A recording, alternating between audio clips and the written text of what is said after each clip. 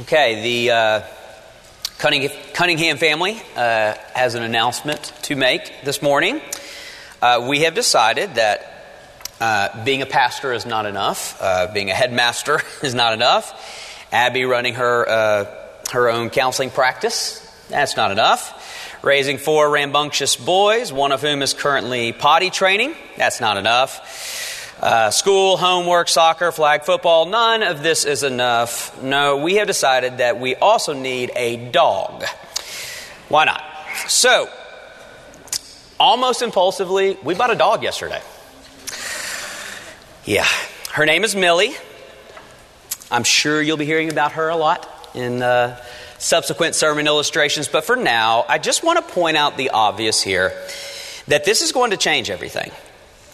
The moment she entered our home last night, things became necessarily different. 2 nights ago, we slept great. Last night, we didn't. 2 days ago, going about our normal routine. Today, our normal routine will be making sure she does not potty in our house and do what dogs do. Yesterday, our budget was pretty much manageable. Today, I've got to figure out how to build in animal costs somehow. A dog entering your home is an unavoidable reality that everyone in the home must now reckon with. It changes everything. And as we turn to our passage this morning, we are going to see Peter make this same point on a universal scale, that 2,000 years ago, Jesus of Nazareth entered into this world, entered into history, and the world would never be the same again. His reality is an unavoidable reality that everyone has to deal with. And the reason we must deal with Jesus, according to Peter, is that Jesus happens to be our God. And that changes everything. He's just too big to ignore. You don't have to reckon with the billions upon billions upon billions of people that inhabit our history. But if one of those people happens to be the God of all people, then all people must reckon with that one person. This is the thrust of Peter's sermon. He presents to the world a newfound dilemma with the coming of Jesus Christ. The Jesus dilemma that we all have to face. And I want to help us do that this morning by just answering 2 very simple questions. Who is Jesus? And what will you do with Jesus? Does it get simpler than that? Who is Jesus? Verse 11. While he, that is the man who was healed last week, and from Sunday's sermon last week, clung to Peter and John, all the people, utterly astounded, ran together to them in the portico called Solomon's. And when Peter saw it, he addressed the people. Men of Israel, why do you wonder at this? Or why do you stare at us, as though by our power or piety we have made him walk? So the man from last week is literally clinging to Peter, much like those healed by Jesus clung to him. And the crowds are flocking to them in amazement, much like the crowds flocked to Jesus. But what's different is that Peter immediately wants to make it clear that there is nothing special about him or powerful within him. Now this is, again, in contrast to the miracles of Jesus. When Jesus performed a miracle, he had no problem receiving the credit and even praise. And so what Peter wants to do is get the crowd from there, where they are, to where they are in the Gospels, which is directing all of this at Jesus, the worship off of himself, and place it where it belongs. But he has his work cut out for him. Because this audience, not too long ago, was shouting for the crucifixion of that same Jesus that he now has to convince them is their God.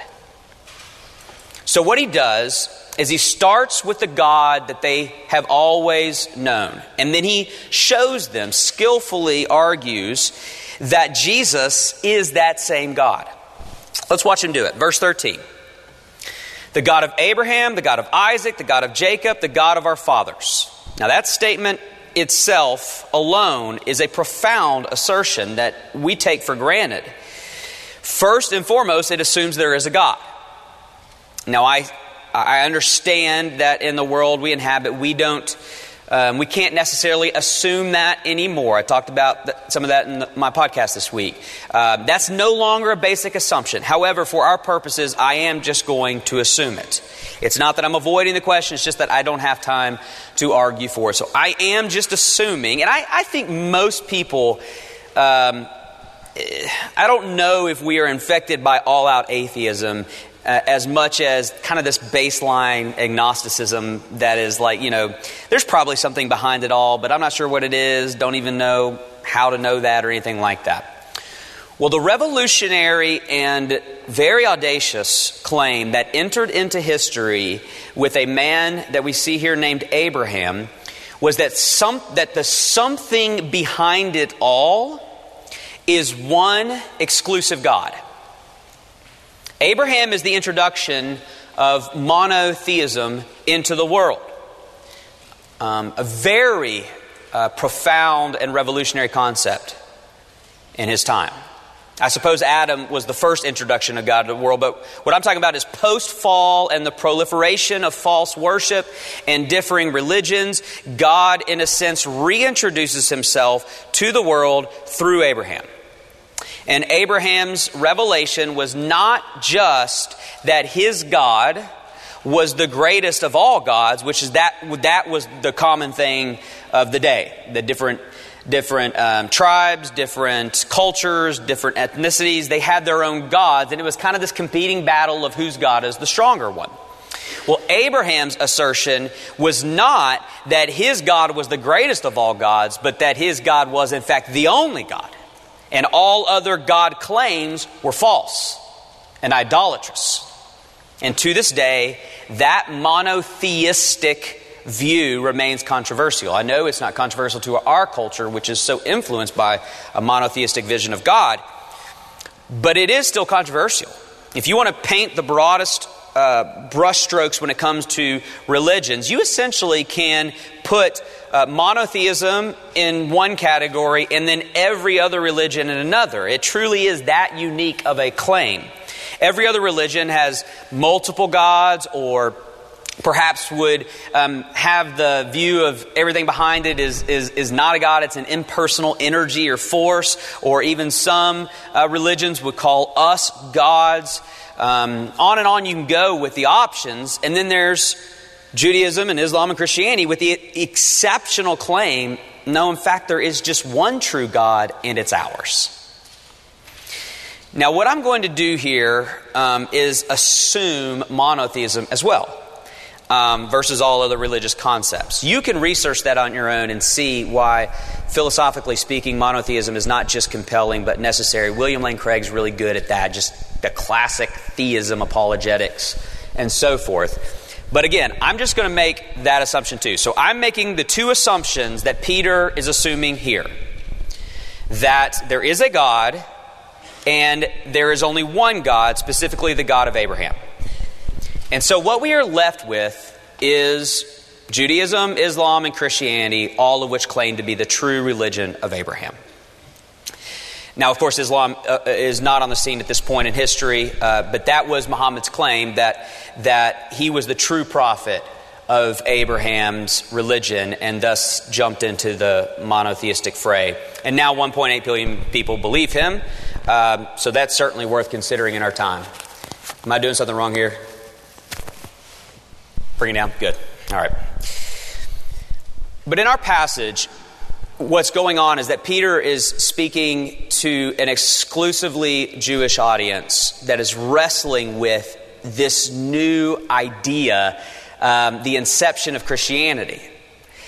He's not obviously talking Islam versus Christianity versus Judaism, but it doesn't really matter because at the end of the day, both in our passage and still to this day, the dividing line that is in the text remains the same.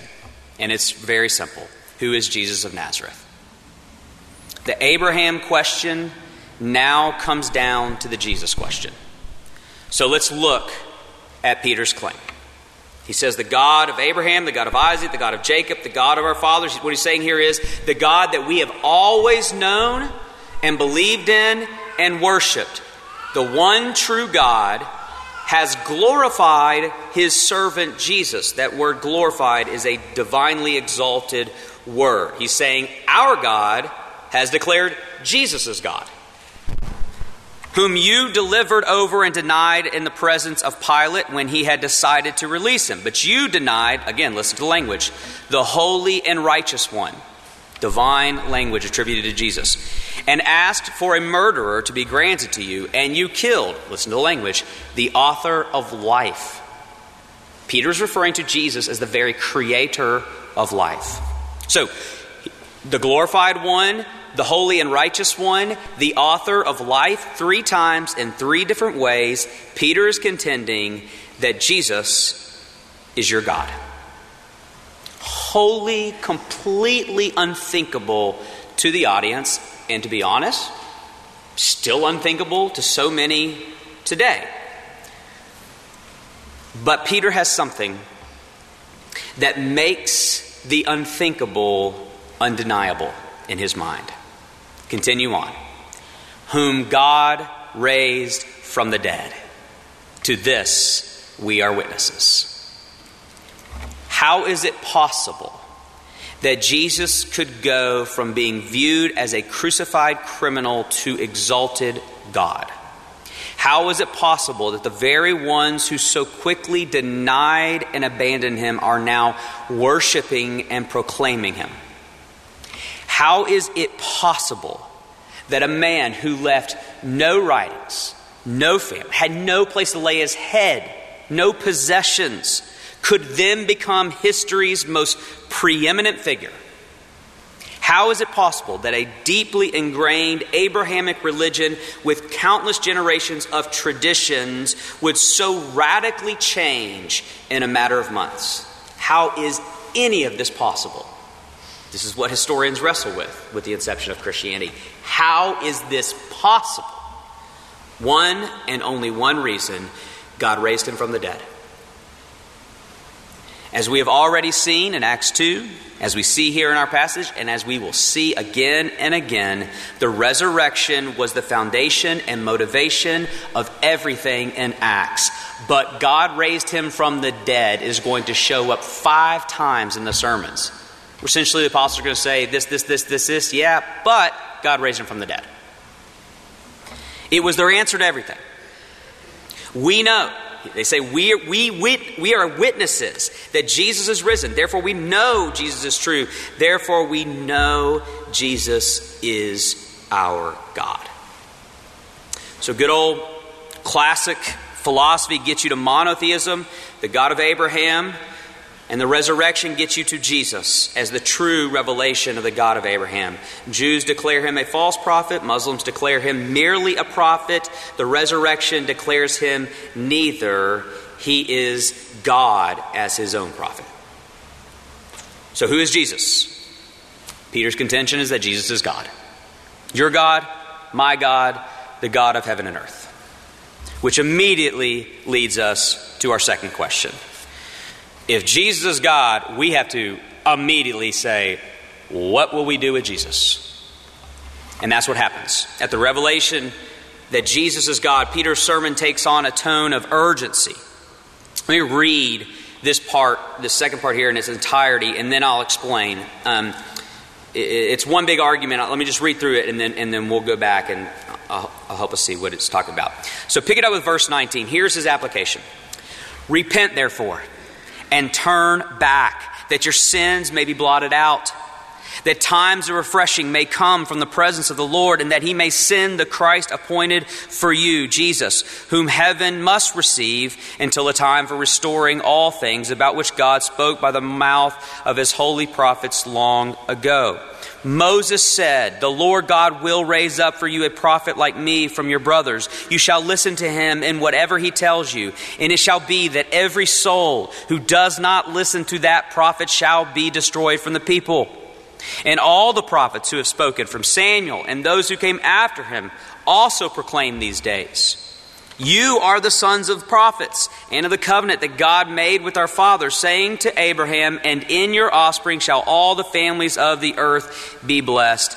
God, having raised up his servant, again resurrection, raised up his servant, sent him to you first to bless you by turning every one of you from your wickedness.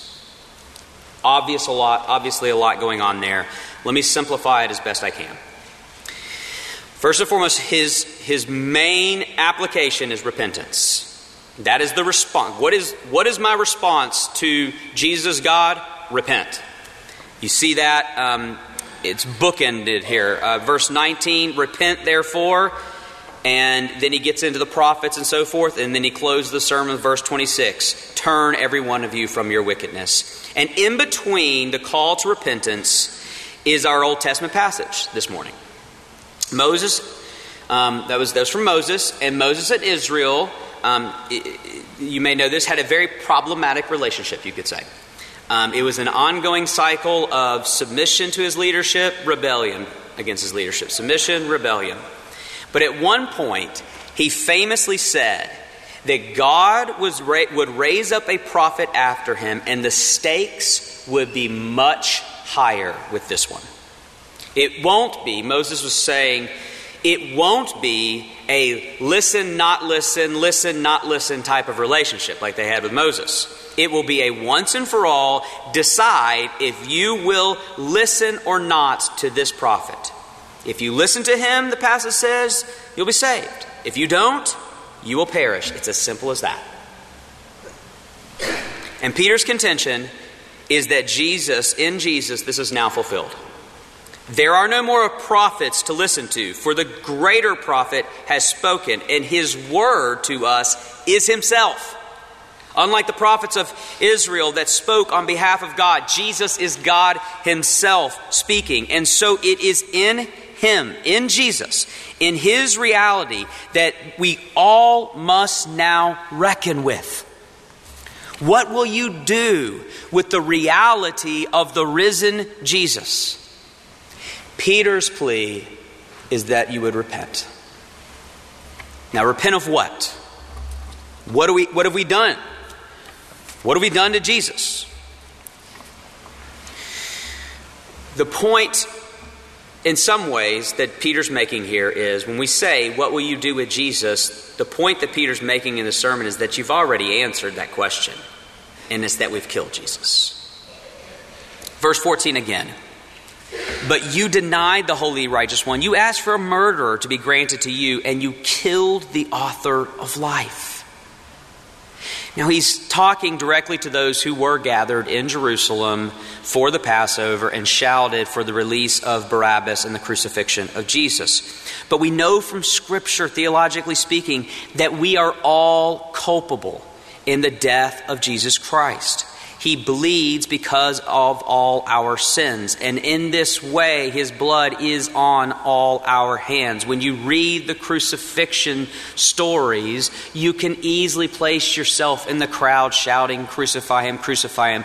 You were the soldiers that beat him and nailed him to the cross. You were the ones that mocked him. All of us read those accounts with us standing in the shoes of those who killed Jesus, because it is our sins that made him bleed. We have to remember, when it comes to this thing called sin, that first and foremost it is vertical, not horizontal. It most certainly does wreak havoc horizontally, deeply harming ourselves and others. Yes, of course, it hurts the world. But ultimately, sin hurts God. It is an offense against God. And Jesus is your God, is Peter's point. And so if you want a picture of the severity and the heinousness of our sins, then look no further than Calvary's massacre. Brothers and sisters, you killed God. And I did too. That's what has landed on the crowd in our text, and that's what I want to land on all of us too. Tremble at what we have done to Jesus. And even more so, tremble that Jesus is back from the dead. Do you know why I say that? You know what they were thinking in that crowd? This resurrection thing, this is new news. This is big news. Here's what they were thinking in that crowd. They connected the dots. Okay, Jesus is God. Wait, a few weeks ago, We killed Jesus, and now you're telling us Jesus is back from the dead? Uh-oh. That's not good. He's come back to get us.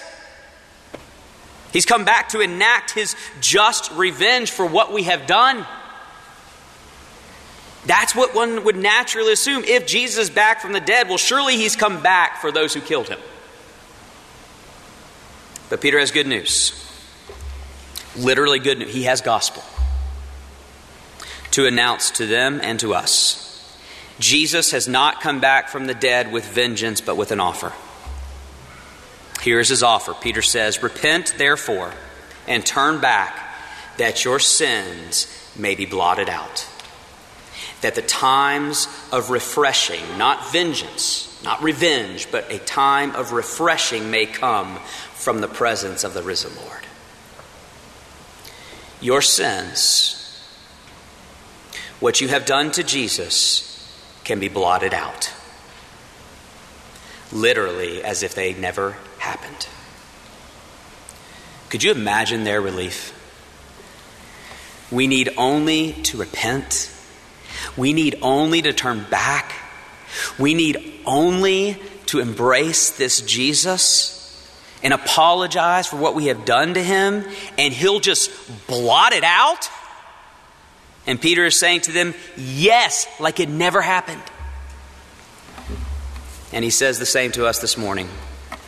Verse 25 is important. You are the sons of prophets. Does this Jewish stuff relate to us? It's an exclusively Jewish audience. You are the sons of the prophets and of the covenant that God made with your fathers, saying to Abraham, and this is the part that he points out of what he said to Abraham, in your offspring shall all the families of the earth be blessed.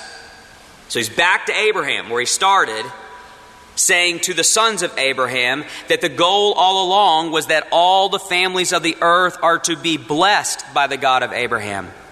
And in Jesus, that blessing is now made known to the world.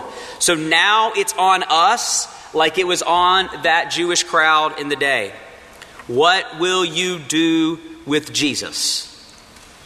More specifically, I suppose, what will you do with what you have done to Jesus? Therein lies the inescapable dilemma. Jesus is your God. You have killed your God. What are you going to do about it? Here you have two options. Perish for what you have done to Jesus, or be forgiven by what you have done to Jesus. If you are not a follower of this Jesus, perhaps he has never been presented to you with such a stark dilemma. But I'm telling you, this is what it is. There is no neutral ground here when it comes to Jesus. I fear you may conceptualize Jesus as merely a religious option that you may or may not want to consider for your life, but he isn't an option. He is your God. And eventually, even if that be when we stand before God, you're going to have to reckon with Jesus. So I say, please, with the same urgency of Peter in our passage. I know it's an ominous passage. You can hear him just pleading from it. With that same urgency, I plead with you in his name, reckon with him this day. And this is the reckoning. The death of Jesus will either be your condemnation or your liberation. Perish for his blood spilt, or be forgiven by his blood spilt. Why in heaven's name, literally in the name of heaven, why wouldn't you choose the latter? Repent to Jesus, apologize for what you have done to Jesus, and be forgiven by the very death you caused. And to my fellow lovers of Jesus, who to this very day still mourn with me for what we did to the Jesus we love. To those of you that it breaks your heart what you did to Jesus, I want you to know that that is appropriate and right. Just don't let that mourning turn into anxiety. Brothers and sisters, it is truly sad what we have done, but it is equally true that we have not done it. We did it, but what we did is blotted out. We have no problem believing the former, but oh, how we struggle to believe the latter. But listen, I studied this passage this week, and from what I can tell, the best interpretation of blotted out is blotted out. I just don't have a different way to interpret. You could try to come up with one, but I think that's the best interpretation, so let's go with that one. Your sins are no more. Non-existent. What you have done to Jesus has been totally, completely, and eternally forgiven by what Jesus has done for us. He's not mad at you for what you have done. He has used what you have done to forever be glad with you. Let me thank him. Jesus, you owe us nothing. We killed the author of life. We've sinned against our God. You owe us nothing. And you came back from the dead, and we should expect vengeance. And yet you offer forgiveness. We are undone with gratitude to you, Jesus, at the thought that it's blotted out. We have heard that proclaimed in a sermon. Now proclaim it in the sacrament. Fill us, Lord Jesus, with a gospel that says your sins are no more. In your name we pray. Amen.